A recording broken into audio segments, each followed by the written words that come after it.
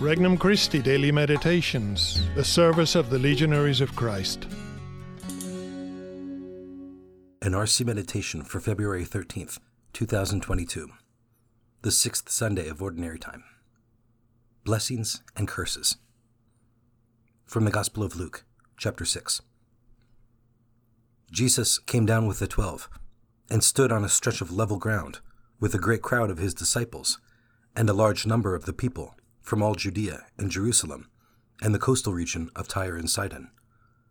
And raising his eyes toward his disciples, he said, "Blessed are you who are poor, for the kingdom of God is yours. Blessed are you who are now hungry, for you will be satisfied. Blessed are you who are now weeping, for you will laugh.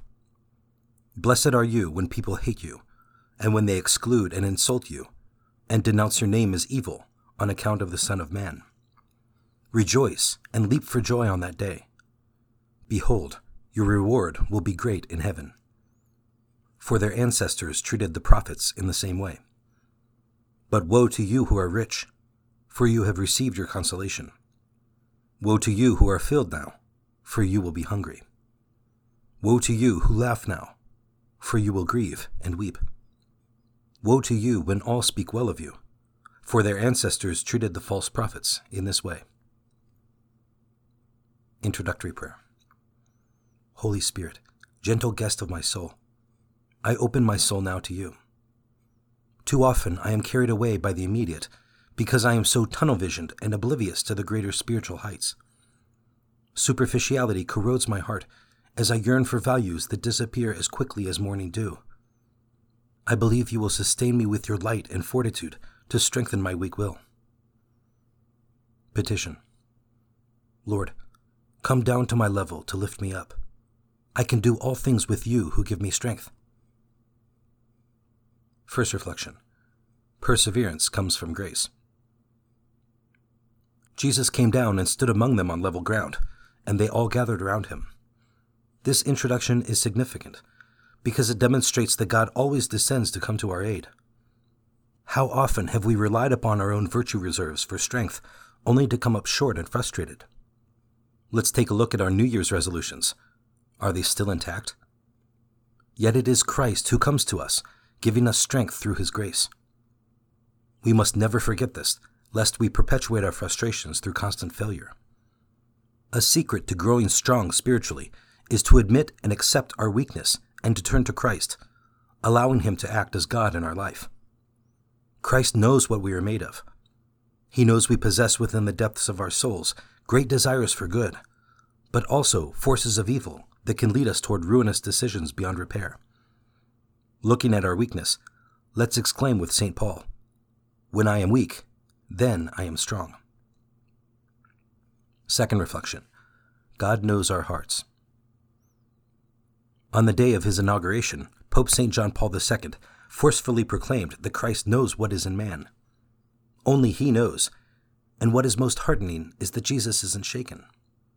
Jesus always sees within our heart a great potential for holiness, which explains why the Holy Spirit ceaselessly inspires us to greater virtue. He looks at us with eyes of hope, for a bruised reed he will not break, a smoldering wick he will not quench. If we but accept our limitations and humbly open ourselves to his grace and divine plan, spiritual richness and fruitfulness will be ours for the picking. With the light of God, the soul makes steady progress in seeing its own misery. We can always sink deeper into our misery. And to the measure that we descend, we ascend, because thus we come nearer to God, for one can see God better from below, and thereby more sweetly enjoy his caress and more intimately experience the charm of his divine presence.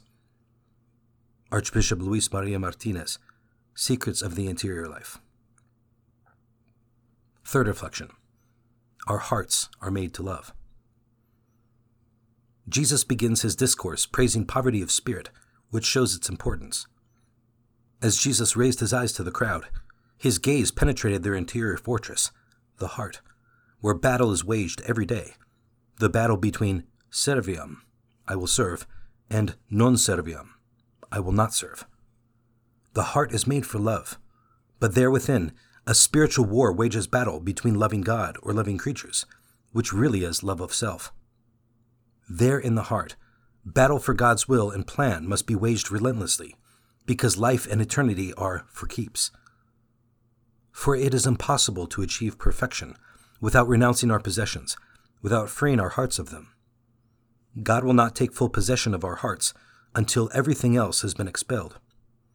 As long as the root of the last disordered affection that abides in us is not extirpated, the love of God cannot reign with full sovereignty.